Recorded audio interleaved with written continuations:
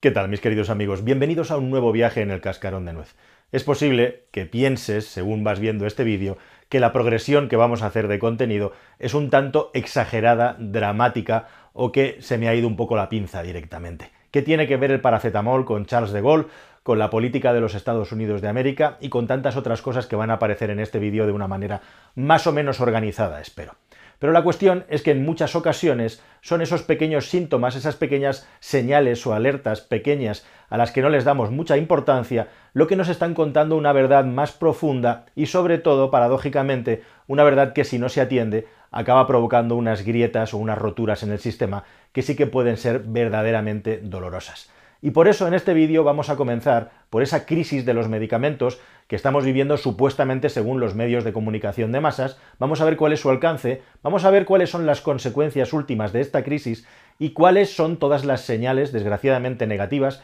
que nos están trayendo ahora además que en estos días se está reuniendo el foro de Davos, un foro que ha quedado pues prácticamente diluido y que ha perdido importancia en una sociedad, más bien en un mundo global que cada vez es menos global y que por lo tanto hace que cada vez tenga menos fuerza. Así que vamos a empezar, vamos al lío.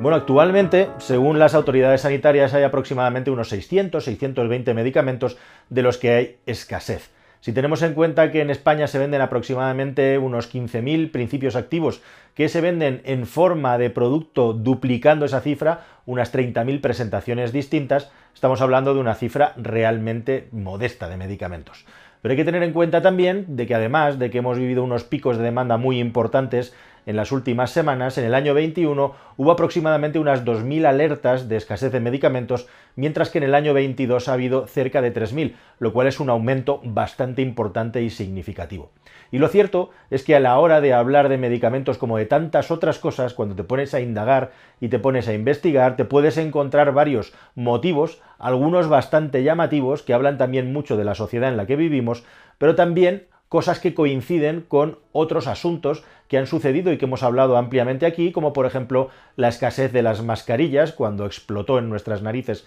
el problema de la pandemia, o por ejemplo también la escasez de los microchips que estamos viviendo en los últimos tiempos. Y lo cierto y llamativo es que al margen de que haya picos en epidemias de determinadas enfermedades, como las infecciosas respiratorias, en las que hemos tenido en la Navidad del 22 y un poco antes, unos picos superiores a los del año 19, justo antes de que comenzáramos a conocer desgraciadamente al COVID-19 SARS, que han hecho que efectivamente escaseen no solo los medicamentos asociados, sino también la atención médica necesaria para todas las personas que la requerían. Como digo, hay otros motivos muy llamativos e interesantes que nos van mandando señales. Bueno, hay motivos como por ejemplo que la industria farmacéutica presione para conseguir mejores precios en aquellos medicamentos que tienen menores márgenes, pero es muy importante tener en cuenta también que de todos estos medicamentos, como de grave es esto, existe hasta un 97% de cobertura en marcas alternativas genéricas con el mismo principio activo, con lo cual realmente el problema de la escasez de medicamentos, a pesar de lo que se pueda decir en los medios de comunicación,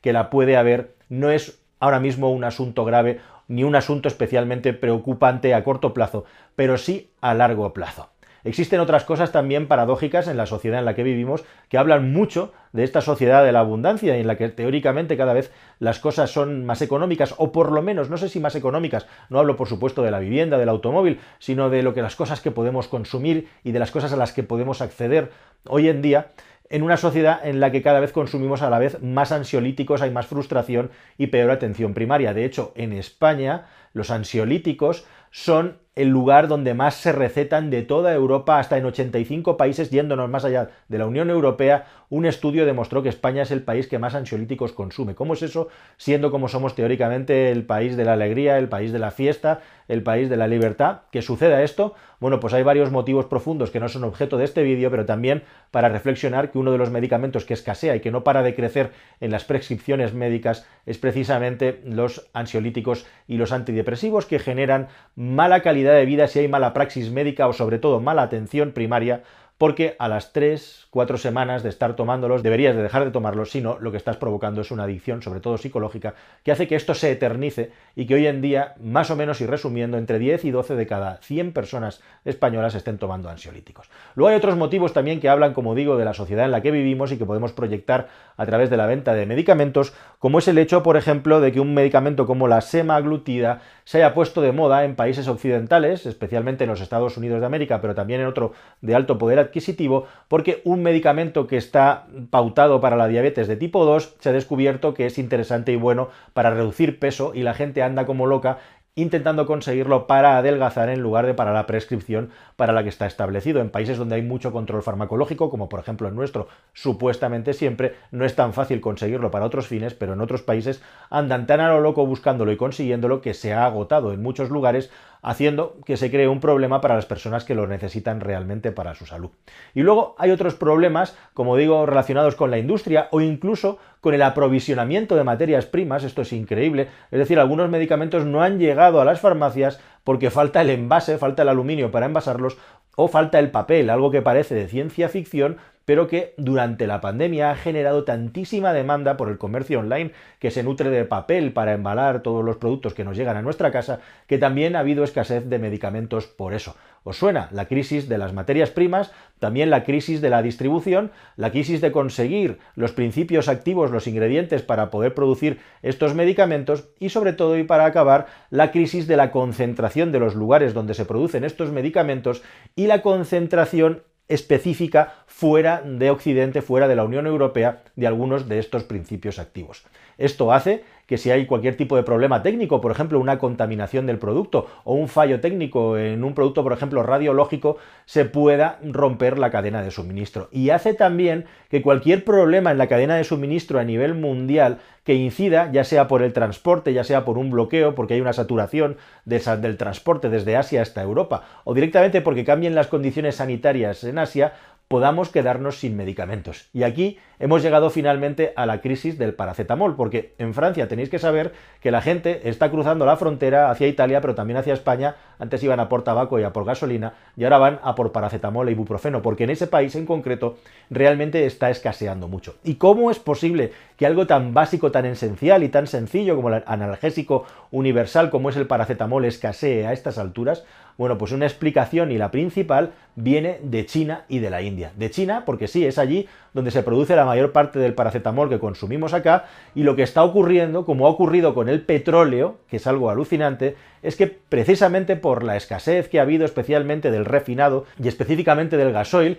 pues ha hecho que China, que tradicionalmente era un país exportador, se lo quede para ellos y para sus reservas para no tener escasez o directamente una falta. Con el paracetamol ha pasado exactamente lo mismo, que por cierto, podríamos hacer un paralelismo con las benzodiazepinas, que es algo que viene derivado del petróleo también, pero en este caso estamos hablando de algo tan sencillo como el paracetamol. En China lo que ha ocurrido es que después de la política de COVID-0 tan agresiva que ha tenido el Estado, viene el gran boom de los contagios y con ello un consumo exacerbado de paracetamol, que es lo que se receta en primera instancia para las personas que se han contagiado de COVID. Y resulta que lo que ha hecho China es, debido al aumento espectacular del consumo de paracetamol, dejar de exportarlo, dejar de exportar el principio activo porque lo necesitaban para ellos. Y luego hay otro país, que es la India, donde tenemos la otra base de producción general de paracetamol, de ibuprofeno y otros principios activos, que como ha hecho también con el petróleo, por cierto, pues ha decidido priorizar las exportaciones ¿hacia dónde? Pues sí, hacia China, en lugar de hacia Europa,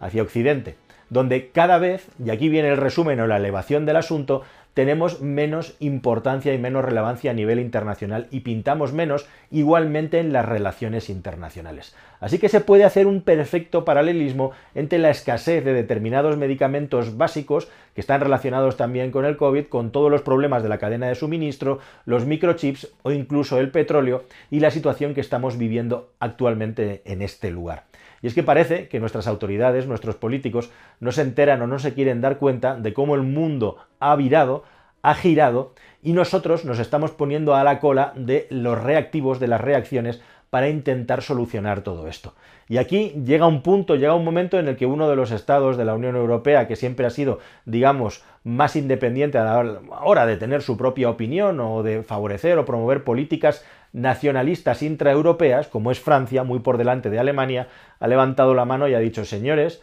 no solamente nos faltan microchips, no solamente nos faltan baterías, no solamente tenemos que mirar hacia adentro para reindustrializar Europa, sino que también en la industria farmacéutica tenemos que montar un plan para no ser tan dependiente de otros lugares. Porque sí, el paracetamol, el ibuprofeno y otros principios activos también se fabrican en otros países como Brasil, en Latinoamérica, pero igualmente al final acaban dependiendo de China para determinadas materias primas. Y aquí nos topamos con un problema, como digo, que puede tocarse desde puntos tan dispares como un metal, como una energía o como un medicamento, pero al final siempre acaba ocurriendo lo mismo. Hemos creado un sistema absolutamente perverso en el que no toda la parte de la sociedad se ha enriquecido con una globalización y un sistema deslocalizado en el que hemos mandado no solamente la producción industrial, sino también las emisiones a otros lugares en el planeta, y ahora pretendemos, en un parpadeo a nivel de tiempos económicos, desglobalizar la economía para poder tener ese nivel de autarquía suficiente como para que podamos tener de todo y ser autosuficientes en aquellas cosas que son absolutamente estratégicas. Y nos chocamos contra una pared, lo estamos viendo, que no por regar de millones un determinado país o un determinado sector, ahora vamos a montar el plan de las baterías, ahora vamos a montar el plan de los microchips. No, estas cosas no funcionan así. Necesitan su tiempo, necesitan su cadena de suministro, necesitan sus fábricas. Y por ejemplo, en Francia, donde han decidido que van a tener su propia fábrica de paracetamol, hace unos días un político francés tuvo que salir a contarle a la opinión pública francesa a regañadientes que hasta el año 2025 no iban a ser capaces de tener su propia fábrica porque no da tiempo, no hay materiales y materialmente, valga la redundancia, esto no se fabrica, no se construye de un día para otro. Y en estas, queridos amigos, que la Unión Europea intenta hacer algo y es Francia justamente quien lleva la delantera, y al estilo Charles de Gaulle, como se hizo en los años 50, cuando salió el gran personaje que intentó hacer que Europa tuviera una voz única en materia de seguridad y promover que en Europa tuviera su propia seguridad potente, podríamos decir. Ahora es Francia la que intenta, parece que en vano, hacer que Europa despierte e intente tener sus propios planes para poder vivir en un mundo en el futuro que parece que se está desglobalizando, mientras Estados Unidos y China pelean por las alturas como si estuviéramos asistiendo a una versión política de la bola de dragón, cuando los dos superpersonajes luchaban y los seres humanos los veíamos desde aquí abajo, desde la Tierra. Y Estados Unidos se saca de la chistera su IRA, que no es una organización terrorista, sino su plan de reacción contra la inflación, que lo que busca justamente es, a través de un gran regado de dinero público que pasa a los 400.000 millones de dólares, se dice pronto, ahora que los tipos de interés están creciendo y por lo tanto el dinero ha dejado de fluir tan alegremente por el crédito, seguir reactivando la economía de los Estados Unidos con unos preceptos verdes muy específicos, mientras que la Unión Europea hace algo muy parecido, al final no es tan diferente, pero hay una grandísima diferencia. Mientras la Unión Europea está trabajando para intentar subvencionar determinados sectores, para intentar regar de dinero determinados mercados que tienen que crecer porque son estratégicos, al final no se diferencia tanto las intenciones de un país y del otro. Los Estados Unidos de América y los chinos les añaden una capa de diplomacia y una capa también de proteccionismo, de mirar hacia el interior. Es divertido y curioso como esto lo empezó Donald Trump, pero Joe Biden no ha tocado ni un milímetro esta política de recogimiento hacia el interior. Alguien tendría que pensar un poquito por qué y cuáles son los motivos, teniendo en cuenta la diferencia tremenda que hay en principio de ideologías. Pues en Europa no tenemos nada de esto. Es decir, no tenemos un plan de relación con el mundo, más allá de ese plan en el que queremos incluir a todo el mundo, mientras fuera nuestro están los países que quieren crecer a toda velocidad, como la India, otros países asiáticos, a los que nuestros derechos humanos y nuestras filosofías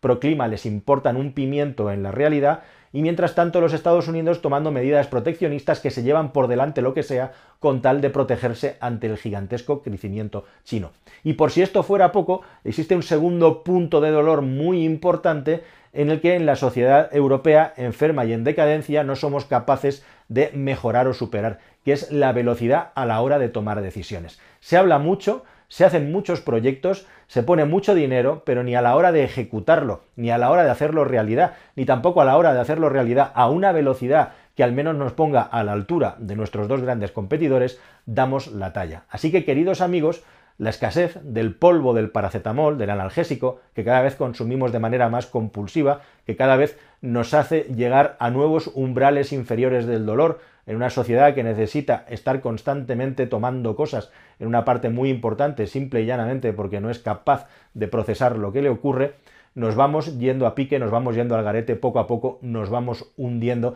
y parece que nada ni nadie lo va a poder remediar. Y esto puede sonar muy pesimista. Mañana volverá a salir el sol, volveremos a salir a la calle y volveremos a ir como pollo sin cabeza haciendo todas las cosas que hacemos cada día. Los grandes cambios, los cambios más importantes, no se notan de un día para otro, pero sí que hay un día, un momento en el que haces clic y te das cuenta que todo a tu alrededor ha cambiado y que en todo ese proceso de transformación ni te habías dado cuenta, para que cuando finalmente te has dado cuenta ya no se pueda hacer nada. ¿Haremos algo? ¿Conseguiremos revertirlo? ¿Conseguiremos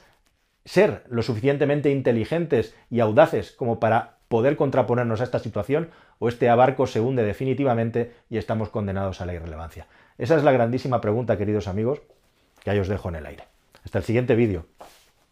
Adiós.